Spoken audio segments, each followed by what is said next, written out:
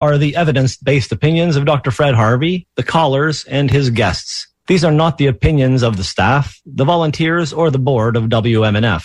The information provided on the show is not intended to diagnose or treat any disease. There is no implied patient-physician relationship in these calls. The nature of the calls is educational and informational only.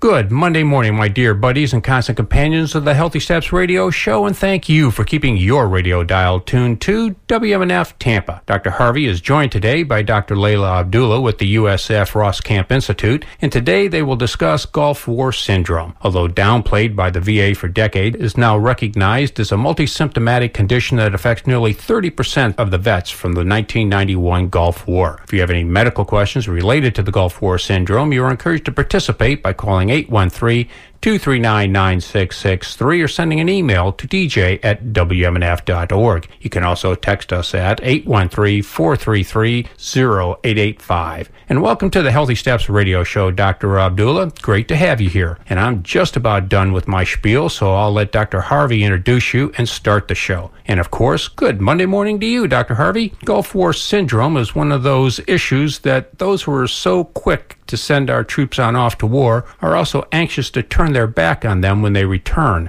I hear that the new VA motto is delay, deny until they die. And now that I've stirred things on up, let me turn the show over to you.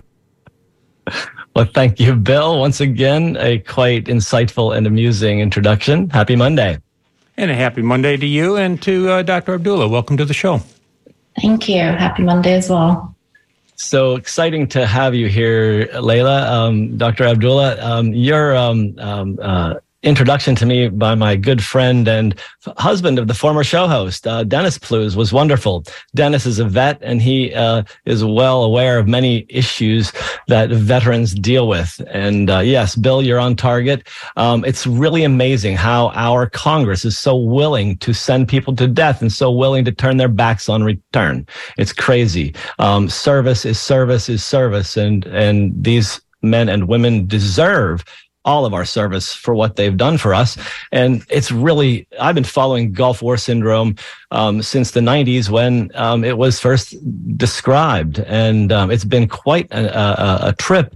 And what's interesting is the shows recently are really correlating with all this ongoing chronic inflammatory illness problem. And that's where I see Gulf War Syndrome. And Dr. Abdullah is well versed in this. She got her biology bachelor's degree at USF and went on to get a master's in public health epidemiology. And then in neuroscience, she received her PhD at Milton Keynes in the UK. And her studies for 15 years have been basically looking at this neurodegenerative illness with expert ideas in lipid metabolism, fat metabolism, general metabolism, or metabolomics, and proteomics. And proteomics is the expression of proteins that run the show in our bodies. And this stuff is so fascinating.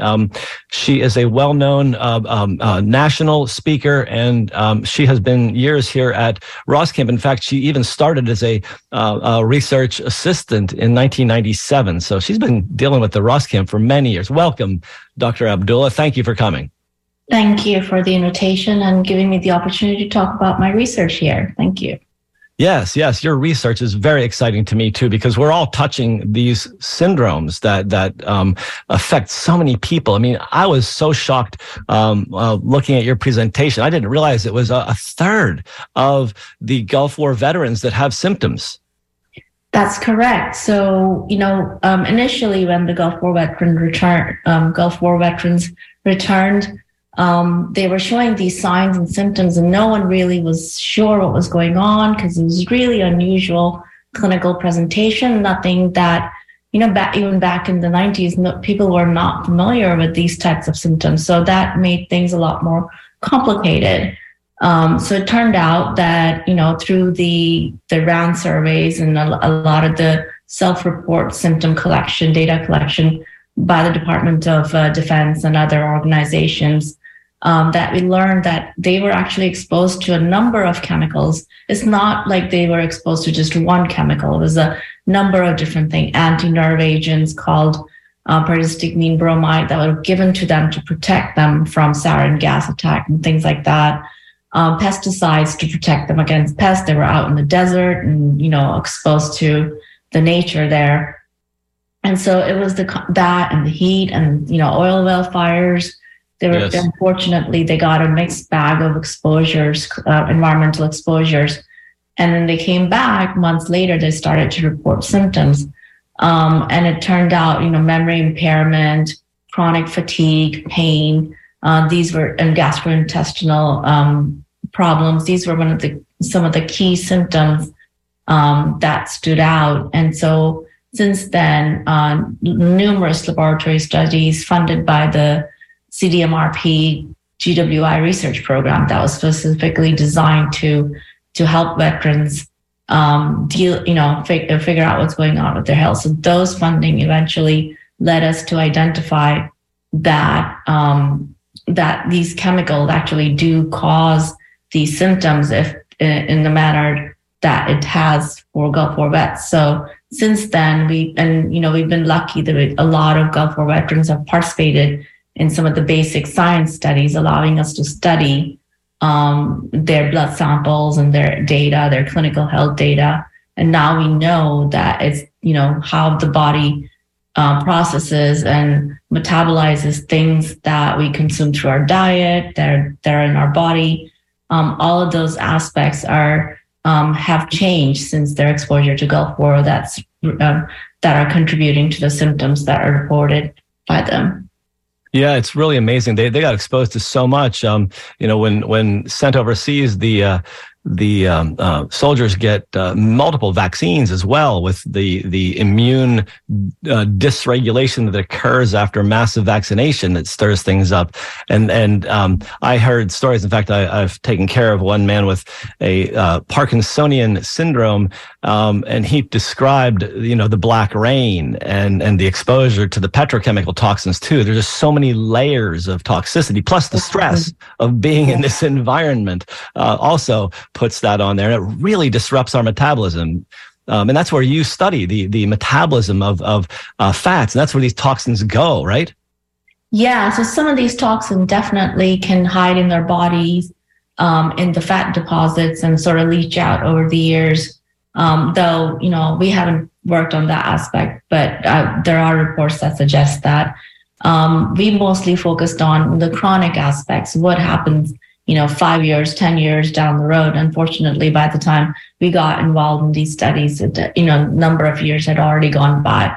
So we focused on what, veterans are experiencing now. So in our lab studies, we did the exposure in our model systems, and then we looked, what happens, year down the road. And chronicity is the important part, especially now since over 30 years have gone by. So our focus now is preserving the health and making sure that the aging aspects are not further affecting the veterans from this illness. When you talk about the exposure studies, you did those in mice, correct? Yes, mice models. Yeah, I think it's really fascinating. So you exposed these mice to, and were these mice already predisposed to neurologic degenerative issues, or were they just normal mice? These were just normal laboratory mice. They're well maintained and healthy laboratory environment. Everything is, provided to them with a lot of care, and they really have great life. And then when they receive these chemicals to recapitulate GWI symptoms, we can see that these chemicals, when in combination with each other, can cause certain symptoms that are reported by veterans with Gulf War illness. Yeah, so the mice seemed to have more fatigue. They couldn't remember things. Correct. And then when you did the metabolism stuff and you did the necropsy, you found really interesting findings in the brain, right?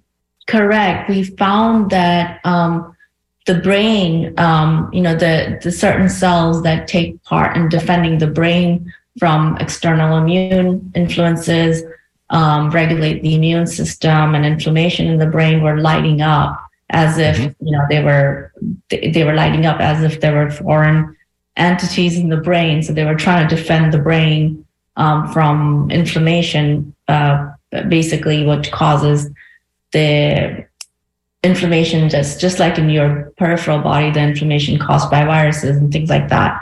Same type of response were activated in the brain.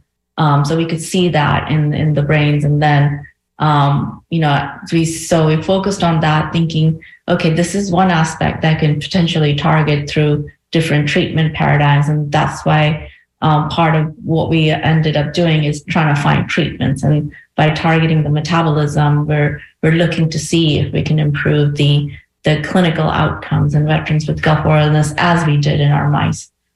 So the metabolism that you're actually addressing here is this abnormal fat metabolism, right? Correct. So there are two clinical trials currently going on looking at different aspects of metabolism. One is about regulating, so one is called allele ethanolamide, and in short, I'll just call it OEA. What it's generally known for, it's boosting the fat metabolism. So if there's accumulation of triglycerides, and let me just step back, we actually are seeing increases in blood triglyceride levels in veterans with Gulf War illness, in addition to the inflammation that I mentioned. So do you also see an abnormality in the omega-3 fats? Correct. We see an imbalances in how much there is omega-6, which is the bad fat, versus the omega-3, which is a good fat that comes from seafood and DHA supplements and things like that. So we see an imbalance in that. So OEA is basically meant to restore that. It's been shown to do that in our animal studies, and others have shown that too. So OEA helps to restore which? All the fat metabolism, or? Yeah, it actually is supposed to reduce the blood triglyceride levels. It's been shown that in animal studies. And we know that it targets certain subcellular compartment that regulate omega-3 lipid metabolism. So we're hoping to pick that up as a signal too in our clinical trials that we're doing that. And so is OEA a drug, or is it available in foods we can eat? It is. It's actually available through our, as part of our diet, found in millet and things like that. It's basically a conversion of oleic acid. From our diet, what we're getting is really, really small amounts, so probably not sufficient. But so it's basically a nutraceutical type material, supplement type material that we're testing. Yes. Well, this is fascinating. And I would like to remind people that we are a call-in engagement kind of show, and we are on WMNF 88.5 Tampa. Yeah, and call in is sort of the optimal word there. So I'm going to tell folks that you're listening to the Healthy Steps Radio Show, and Dr. Fred's guest today is Dr. Laila Abdullah, excuse me, and their topic is the Gulf War illnesses, and you are encouraged to participate by calling 813-239-9663 or send an email to dj@wmnf.org. You can also text us at 813-433-0885. And because I think this is such an interesting and important topic, I'm going to give the number again. It's 813-239-9663. And back to you there, Dr. Harvey. Thank you, Bill. And this is just really putting some really good structure to my understanding of what's happening in Gulf War syndrome, because we didn't know for years. And it's really paralleling what we know about like chronic fatigue syndrome and chronic Lyme syndrome and post-acute SARS-CoV-2 or post-COVID syndrome. And it's all about this energy. And you found some really interesting things about the energy and the reason that the fats build up in these in the brain. That's part of the research you've been doing, right? Yeah, that's correct. So the energy aspect, the way what we're finding is that certain molecules that are needed to generate energy are going down in the blood of veterans with Gulf War illness, and we saw that in our mouse models. So the other clinical trial that we're doing, the pilot, which is also a pilot clinical trial, is that we're giving the nicotinamide riboside, which is also a supplement, and we're testing to see if it can restore those energy metabolites in the blood. And of course, blood is not brain, and what we see in the peripheral compartment may not reflect, but at least it's a step forward, because it does, in our animal studies, we do see what happens in the blood reflected in what happens in the brain. So have you seen actually a symptomatic change in the mice too, with a better stamina in their exercise and remembering the pathways and things better? Correct. So a lot of those, especially the fatigue feature seems to get corrected after supplementing with NR in our mice model studies that we've done. That's really great. The nicotinamide or niacinamide ribosome, that is really a very good molecule. We've been looking at this molecule for years. Orally, I used it 20 years ago and didn't find much effect, but currently people have been, my colleagues have been using it a lot intravenously and having some really great effects in these energy deficient syndromes. So it's been around. And again, a lot of these are supplement formulation and should be tested in a proper clinical trial settings. And that's one of the things that we're doing. Because they vary in their in their production and things like that. So just to be cautious about that, and so that's why we're testing these and to make sure that they are actually good quality and can be used. So there's a lot of regulatory checks and balances here. Yeah, I think that's really important. The work you're doing is really fascinating. I was looking at the article where you looked at the fat, the lipid synthesis, and you made there's a quote in there that said no studies have been reported on reducing the very long chain fatty acid lipid synthesis by inhibition of the ELO-VL4 enzyme, which is the one that creates these fats. And you go on to say in the article that a potential problem of such inhibition is that too low a level can also cause severe neurologic abnormalities. And we've seen this because there are these mutations that have occurred in this gene that creates this protein that makes these fats. And people that have this problem have some significant clinical syndromes. And we don't want to induce that by blocking this enzyme that creates this protein that extends the fats. So the thing is, have you found that it seems that you found that using the OEA doesn't inhibit the enzyme and this protein to the point where it causes problems. It actually is just slowing it down, so it seems that it's slowing it down. Or on the other hand, are you finding that it's actually increasing elimination of the very long chain fatty acids? The way it's working is as a systems level targeting rather than targeting a specific enzyme. Right. As I was mentioning, it affects proliferation of these organelles called peroxisomes. Yes. And what it does is that it allows them. So we're thinking that some of the functional ones that with GWI, the functionality is affected of those. So if we allow them to proliferate, some of that function is restored, and that's essentially what we're targeting in a way. So, it's not a one molecule approach; it's a systems level approach, and we're understanding with more advances in these what they call the omics technology. Yes. We're understanding that it's a systems level issue that we need to think about.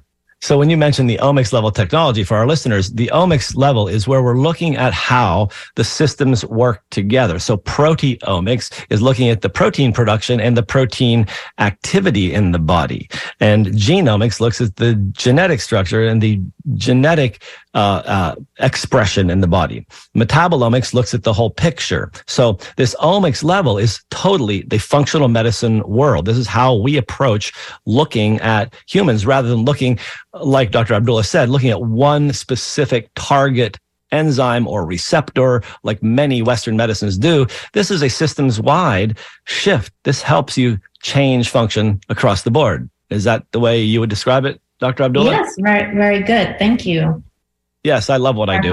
I love functional medicine. This is the way we're going to actually fix problems going into the future. Absolutely. Yes, indeed. And we have a caller on the line. Are you ready for a question today? Sure. Okie dokie, here you go. Hey, Chris, how are you doing this morning? Good to have you on the show again. Oh, good morning. Thank you, doctors, Abdul and Harvey. My question is, do you think that the fat metabolism may have to do with body trying to wrap toxins in cholesterol and fat until it maybe can? I know it's been described as a protective mechanism for the vital organs until the body can detoxify those things. It's kind of body ferrets them away in the fat, like we would throw something in the garage or the closet until we can get around to it. And what are the causes of Gulf War syndrome? Over the years, I've come across a few, and I don't know if you'd like to comment on them. And what are the effects of each of these causes? Any of the causes that you believe, if you want to, attribute a cause to an effect, to a symptom or a syndrome or part of the syndrome.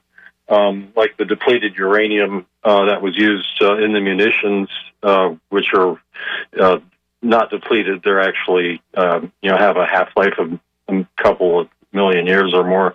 Chris, I think one of the really interesting things is all of these line items are important, but they contribute to the whole. And when you're looking at systems-wide issues, the line items from each one aren't really relevant in so much as they all contribute to the dysfunction, which in my opinion, and I think possibly Dr. Abdullah, she's got an answer here too, that it's the energy, the mitochondrial dysfunction resulting in much of the problem here. Yeah, and just to prevent our government from repeating the same mistakes, the burn pits like those at the notorious. Yeah, these all contribute. These all contribute. But what's your question, Chris? The experimental anthrax shots. Right. These all contribute. But what's your question? In Mycoplasma incognitus, the Dr. Don Scott. Yes. You're mentioning all the line items. These are all real. But what do you want to know? Yeah, I just wanted to validate that there's so many different things that are government has caused that they're exposing our soldiers to these things in the field of battle that they're necessarily exposed to. So those are my questions, and of course the fat metabolism being altered with that your alteration that you found maybe because of the toxins they're trying to sequester away into the fat. So fat sequestration, Dr. Abdullah, what do you think about that? As I said, I have not studied the specific aspect of how the toxins get sequestered away, but there are researchers who are investigating that, and they do find that some of these end up in the adipose tissue, and they can stick around for a while there and then potentially leach out. But I have not studied that, but I'm sure there's literature on that which I reviewed in the past, and it does look like that. There might be other reasons. It's just maybe how body metabolizes. Maybe there's with such overexposure, the machinery that contributes to detoxifying the body is probably overwhelmed, and these are sticking around longer than you would anticipate. So there are a number of different reasons, and all of these are very active areas of research as we're getting more and more aware of environmental exposures leaching into our daily lives. So these are becoming very important avenues to investigate. So yes, I think that's definitely an important question, and it's definitely well worth studying. And so I would agree. Supplements that maybe for mitochondrial function, that ties in with the fat metabolism. What would you recommend? Maybe like acetyl L-carnitine that allows the fats to cross the cell membrane for the mitochondria to be metabolized, or alpha-lipoic acid that's a fat and water soluble antioxidants, or other things for the mitochondria. So, as I said, this is all a very active area of investigation, and definitely there are studies out there that support, antioxidants as a support for mitochondria. And again, we know little of how that works in humans, but research studies, laboratory studies definitely are pointing to that direction. And so I think it's worth investigating, taking these things forward in human experimental studies in a controlled and properly designed manner. So that's part of what we're doing right now, at least in relation to Gulf War illness. Great. Thank you so much for helping save vets and give them sure hope. Take care. Thanks, you. Chris. All right. Bye-bye. Dr. Abdullah, I was reading those articles again, and I had this thought about what's going on here, about the fat buildup. And I think Chris's question about the sequestration of toxins is really important, because I do believe there is evidence that does occur. But in this case, it looks like there's two different things going on here. And the production of the fats may be accelerated with that ELO-VL4 enzyme creating more long fats. But there's another problem when it comes with energy, and the peroxisomes need to break down the fats. And without the mitochondrial energy, they can't break it down. So the fats build up. So if we try to download by adding more energy and help the mitochondria work better, that's going to help open up the system. But on the other end, is there any evidence that there are specific things that induce the ELO-VL4 enzyme to produce more of that protein to make more very long chain fats? So those were initial hypotheses, and that we sort of focused on the mitochondria part of it and on proliferation of peroxisomes to help the metabolism, because we think that, from our studies, there's more evidence that that's more of a predominant feature, not just ours, but other other studies. So, others have also shown that. So we focused on an area that is sort of well established in Gulf War illness. But you bring up a good point. It's the production as well. And that's definitely worth pursuing as well. And we hope to get to that in our other studies. Excellent. I think the really important thing, though, is making sure the mitochondria work. That's one of the things that all of us functional medicine practitioners work on. But we have to have more enzymes in the mix, so to speak, to have it move forward. And we need some more calls to keep the show going. So this is WMNF 88.5 Tampa. Absolutely, and let's encourage these callers. I mean, Chris did a great start, but it's gone to a little too quiet for my liking. Well, except for that little tickle toff.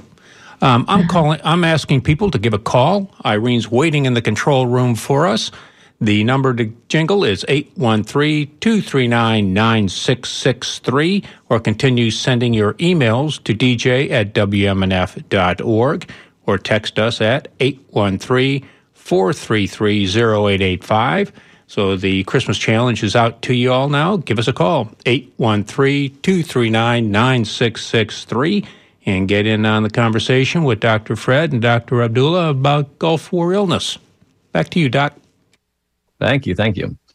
So, Dr. Abdullah, tell us specifically what your thinking is on the mitochondria. Tell us, for the listeners, how is it that taking the niacinamide ribosome, how does that work or the riboside, how does that work to help create more energy? So basically the idea is that, they support what's called the oxidative phosphorylation and just general energy generation in the mitochondria. So they support the TCA cycle, which is the glycolysis. And again, so by supplementing, we're hoping that this can get inside the mitochondria and actually, supplement the lack of it in the mitochondria and helping to generate energy.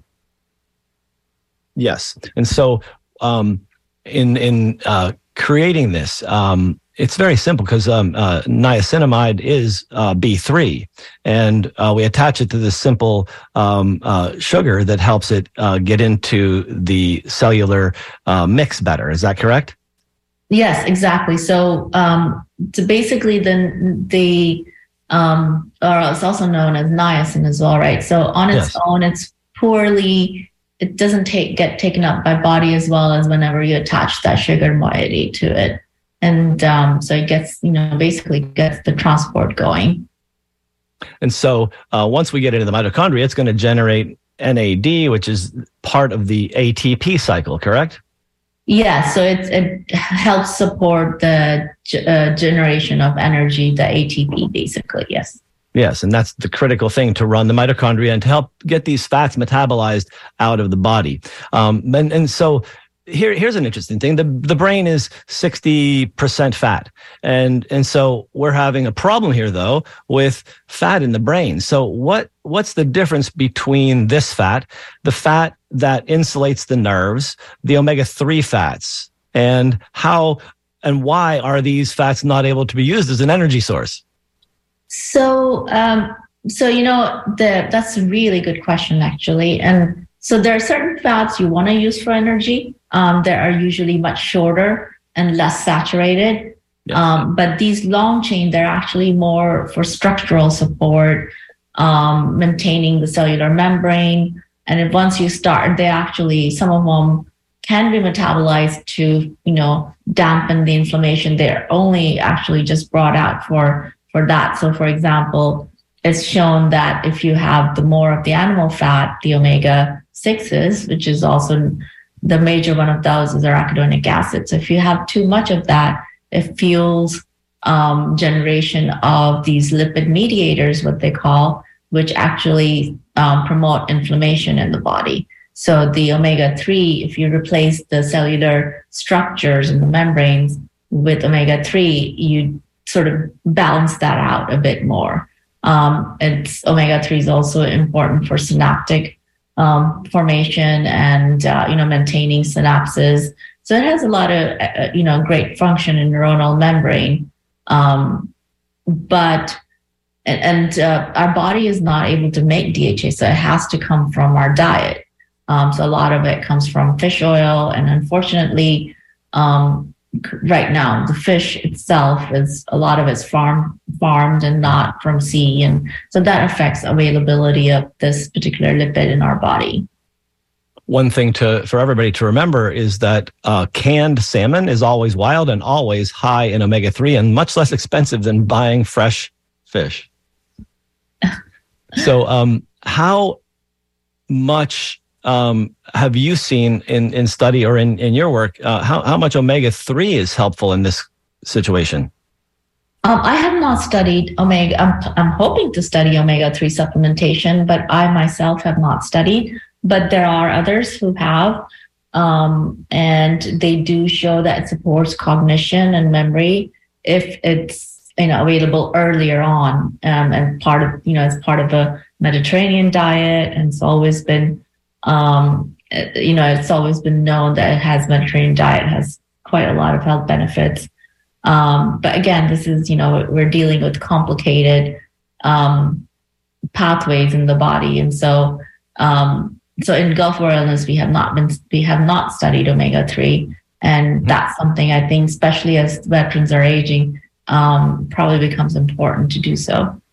Yeah, I think so, especially since the DHA is abnormal in this situation, and they may need to get a good flood of DHA in there to help move out the system. Another thing that fascinated me about this was that these very long-chain fatty acids that are causing problems they're very similar to the ones that are in the insulation, the myelin sheath, are they not? Yes, they tend to be more on the myelin side. The sphingolipids, they're part of those structures in the body. Yes, and so insulation becomes important. Yeah, and so does this actually help disrupt the myelin sheath because there's too many of them, or the wrong ones? I have not studied that, but that's a really good question and probably worth investigating further. But I'm not sure there's a good enough evidence in science where they've actually explored that in any detail. Yeah, it's a tough question. And there's so many because it's such a diverse syndrome. And Chris was pointing it out. I mean, all the things that the radiation, the petrochem, the infections, one of the things that I saw, and you weren't familiar with this, and I haven't found the article actually, there was a guy named Garth Nicholson who was studying this back in the late 90s.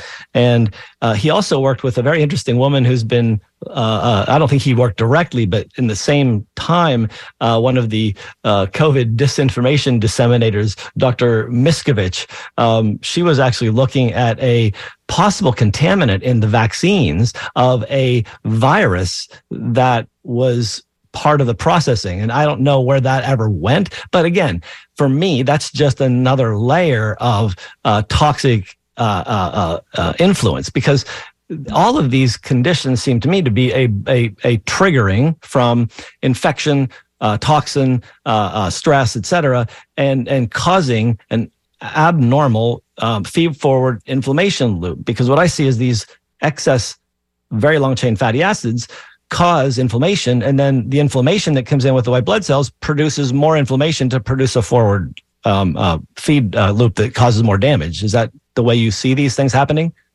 I don't know about the vaccine and those steroids. I have not studied that, but I think, with the chemical exposure, yes, definitely a chance that, the body tries to correct it and it somehow overshoots and it contributes to inflammatory processes. There's a lot of work still needed to be done in that area. Oh, I agree. This is wide open. And the funny thing is the 90s was the decade of the brain, but I think that we missed it. We're still looking. Yeah. So we have a caller on the line.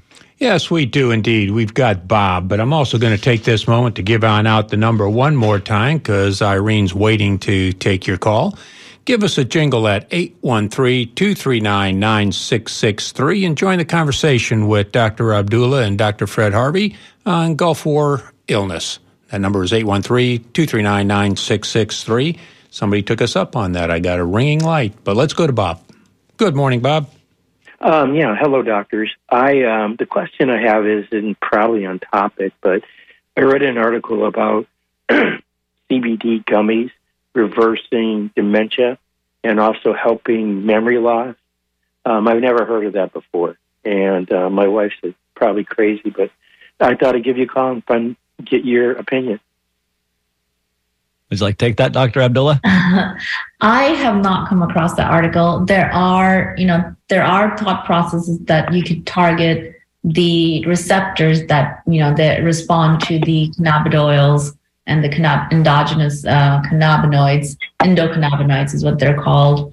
That there are processes in the brain that respond to it, and there are potential anti-inflammatory effects.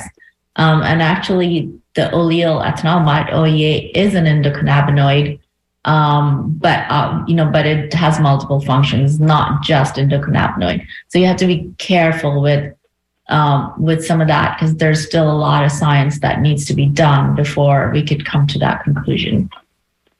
Well, hi, I'm glad I asked. Yeah, I didn't realize that OEA was also one of the endocannabinoids. That's excellent. And so what we know about the endocannabinoids is that they are anti-inflammatory. And I did see a study related to CBD and prevention of deterioration of dementia.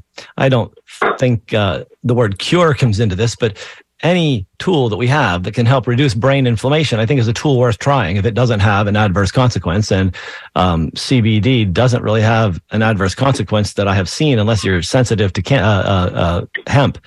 So I think it's actually a good thing for everybody to use on a regular basis, not THC, but CBD, because it's really beneficial for our inflammatory systems. It calms them all down. Yeah, I think the research is still not quite there yet. And I will not myself promote any of that yet until I've done the research. So I just want to step back and say that these all look interesting in the laboratory settings, yet there's very little human studies done that are well structured, well designed, and those need to be done before we can understand. We have to understand a lot more about these systems, especially given that the brain is so complex. So I think a lot more research needs to be done in that area. Dr. Abdullah, they look promising in the labs. Yeah, you're totally on target with that. And there's a difference here in when I'm talking about just general use, I'm talking about it as food. And you're coming from a treatment standpoint, and they're totally different ways of looking at it, because hemp seeds have hemp oil, and they're going to have some CBD in it, and they're just a good food. We've been eating hemp for eons. And so if we get a diversity of different plant and animal oils and phytochemicals and vitamins, we have the most resilient internal structure. And so using all of these tools really is helpful, but not necessarily directly in treatment. And Dr. Abdullah is so on it. We need to do more research. We need to actually decriminalize cannabis in this country and be able to actually study it without having to jump through hoops that are ridiculously stupid. Heck, I mean, you can buy the poison alcohol anywhere on the street, but they're restricting this beneficial herb for unknown reasons, except for cash, I think. So I think we really are, we haven't had any emails today. This is an interesting concept. We have lots of vets living down here, and I'm surprised that we don't have more engagement from veterans. Remember, we are on WMNF 88.5, Tampa. Yes, we are. And you're listening to the Healthy Steps Radio Show with Dr. Fred Harvey. And his guest today is Dr. Laila Abdullah, and they're talking about the Gulf War illness. We're getting down to about the last 15 minutes or so. So, again, the challenge. Give us a call, 813-239-9663, or send your emails to dj@wmnf.org. And I think we did just get an email. I sent it on off, so seconds ago. And don't forget, 813-239-9663 or dj@wmnf.org. Back to you there, Dr. Harvey. Dr. Abdullah, would you tell us a bit about the Roskamp Institute and what actually you're all doing there, and how we can get, and then about your studies too. We'll talk about that. Great. So the Roskamp Institute, we're located in Sarasota, Florida. It's a standalone, not-for-profit institute dedicated and working on Alzheimer's disease, traumatic brain injury, and Gulf War illness, as well as other neurodegenerative diseases that affect the brain. But those are our primary focus. And we basically, over the numbers you hear, we've done a lot of these what they call translational studies, is taking things from laboratory and moving it into clinic. We've had a good success with one of the Alzheimer's treatment. We did see a positive response in a phase 3 trial that was done overseas, and we're developing that program right now through medical research funding through NIH. And similarly, we apply the same structure to Gulf War illness, and that's how we've gone from laboratory studies into these clinical trials, which I mentioned for the OEA and the nicotinamide riboside. They're actively recruiting right now. We've been really lucky that we've had so much support from our Gulf War veterans participating in these and other studies. We could not have learned what we know now without their help. So we really need this final push to get through the remainder of the recruitment for this trial. The OEA clinical trial is done exclusively at the Roskamp Institute, but nicotinamide riboside has 2 sites. One is at Nova Southeastern University, and the other one, of course, at the Roskamp Institute. We're recruiting right now at both sites. Basically, we're looking for Gulf War veterans to take part in the studies who've been diagnosed with Gulf War illness. I'm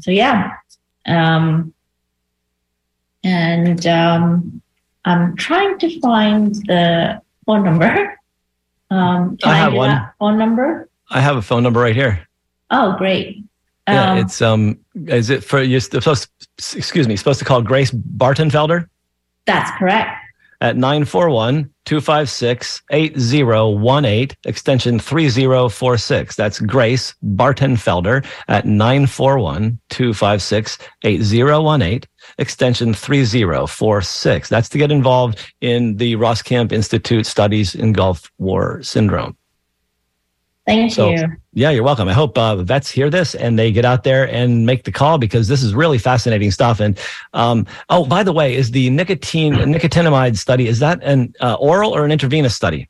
Oh, they're both oral studies, yes. Okay, good. That makes it very easy for everybody.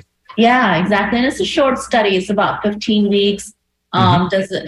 Just a couple of visits over this 15-week period. There's a randomized double-blind control period that takes place over 10 weeks. And then after that, we have about 5 weeks of open label where everybody, even if they were on placebo, get the treatment. So we make sure that the opportunity is available to all the Gulf War vets to experience the supplement as well as participate in the blinded phase. Yes, excellent. And so the keys for these studies is you're looking to look at the blood biomarkers of lowering inflammation and looking at good lipids and looking at energy molecules, and also then to see that the patients have improved in their clinical function, right? That's correct. So the idea is that first we're going to look at the blood. Sorry, hang on. The garbage truck just decided to drive by now. So hopefully you can hear me okay. Yes, we hear you. 1 second. Sorry. Okay. So the idea is that we can, the study procedure involves taking some blood samples at each of the in-person visits. And then the idea is that we collect the blood samples and then we look at, as you mentioned, the inflammatory markers, the markers of energy usage and lipids to see if we're correcting the lipid profiles. And then we're also checking to see how the general well-being of the veterans are improving or not improving. Excellent. Hey, we got an email. A vet is asking us, what are your thoughts of the use of fluoroquinolones in Gulf War vets and the effects of that on their health? Sorry, it was a bit noisy here. Can you repeat that? I can. What are your thoughts about the use of fluoroquinolones in Gulf War vets and the effects of that on their health? I'm sorry, but I have not studied that. So sorry, I'm not able to answer that question. But yes, I hear you. I'd be happy to investigate that and send you an email back. That'd be great. And maybe we'll talk about that again. I have just overall with fluoroquinolones, as we age, they are a less attractive solution for infection. If we can find another answer after you're 60, you probably would like a different antibiotic because of the effects on collagen structures, specifically tendons and ligaments in the body.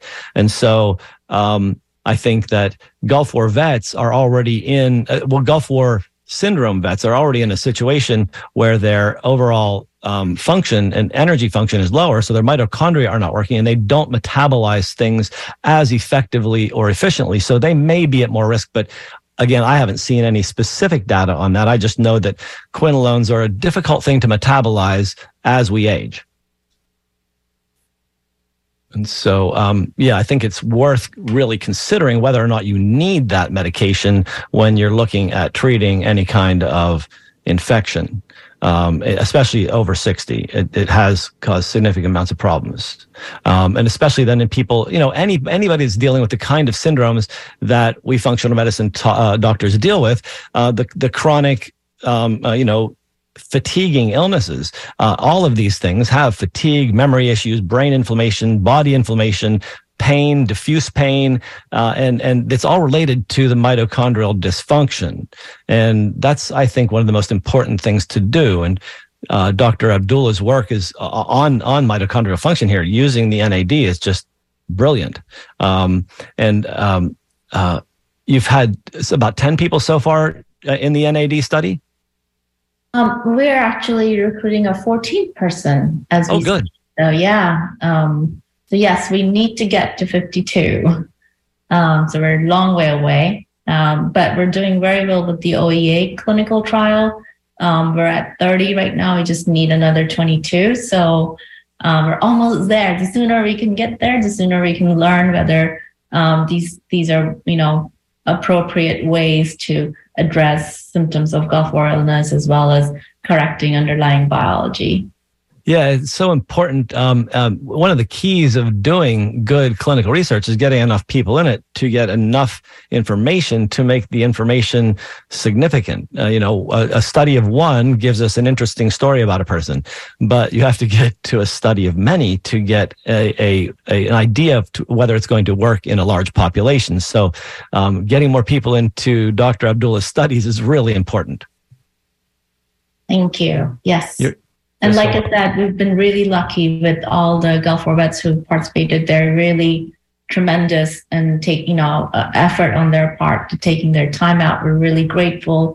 And we thank our participants for taking part in these studies over the years. And we couldn't have gotten this far without them. So really just need that final push to get through and we're home free. Yes, it's so amazing. I've seen another similarity. I took care of one person who was at Ground Zero 9/11, a firefighter who was exposed to who knows what there. And he had very similar symptoms to the Gulf War patients, except that he also had terrible pulmonary problems, developed some inflammatory fibrosis because he inhaled all that junk. And so, but he got significantly better using, mitochondrial support techniques. It's really one of the most important things we can do because mitochondria process everything in our body. And the NAD supports that mitochondrial function. Have you found anything with coenzyme Q10, Dr. Abdullah? I have not, but some of the clinical studies in Gulf War veterans have been promising, and I think large-scale clinical trials are also ongoing by other investigators working in this CoQ10. Yes, I see that too. So we're coming down to the end here. Do you have any last words or comments about the work you're doing and what we can do? I think, it's great that all the efforts that's gone into supporting Gulf War illness research through the CDMRP as well as the VA. And I think, unfortunately, the GWI research program doesn't exist and it's sort of converted into toxic exposure. But I hope that the science that to study Gulf War illness, especially now that the veterans are aging, I'm hoping that we can continue doing that because it's actually more important now than ever. It's so true. And it's even, the toxic exposure is the big part of this. And we're looking at the polyfluorinated substances, the PFAS, the permanent chemicals, the forever chemicals that are on all these bases. So there's so much work for us to do. And I thank you for doing your work. Hopefully we can talk about how your studies are going again in the future. This has been wonderful. Absolutely. Happy to share more research as it becomes available. Thank you for the opportunity to reach out to Gulf War vets here and other veterans about our research. Thank you. Yes, you're so welcome. Thank you again, and have wonderful holidays and a great New Year. I just wanted to let everybody know that next week I'm taking the day off. I am going to have a kind of a best of show. Josh is already in the editing mode for that, and so I'm going to take it off. But unless I can find somebody who wants to be my guest on January 2nd, I will be here, and I will be here alone, and I'm going to give you guys a New Year's gift. It's called Ask Me Anything. So 2 weeks from now, I'll be back with Ask Me Anything. Next week, enjoy some of the best of 2022. Happy Christmas. Happy New Year. See you all soon. And likewise. Thank you. Happy Christmas. And likewise to you, Dr. Abdullah, and to Dr. Fred. And Dr. Fred, you're never alone. I'm always in the studio with you. This is so true. On the other end. And so until next Monday at 10 o'clock, I'd like to thank everybody and Dr. Fred and all of our participants and listeners and give a special shout out to Irene. She did a fantastic job. And to everybody out there, take care, stay healthy, happy holidays, and see you in a couple of weeks, Dr. Harvey. Great. Happy holidays. Bye. Bye. Bye-bye.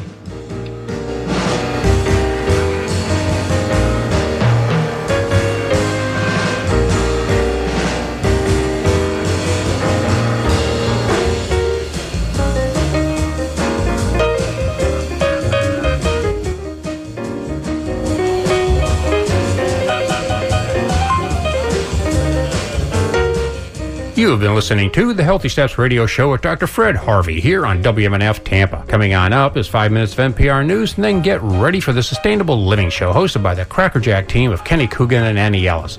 In the studio today is their guest, Bob Lindy, a local herbalist and acupuncturist. So until next Monday at 10 a.m., thank you for supporting and listening to the Healthy Steps Radio Show with Dr. Fred Harvey here on WMNF Tampa. Your community conscious radio station. Stay safe, stay thoughtful, and know that you are loved.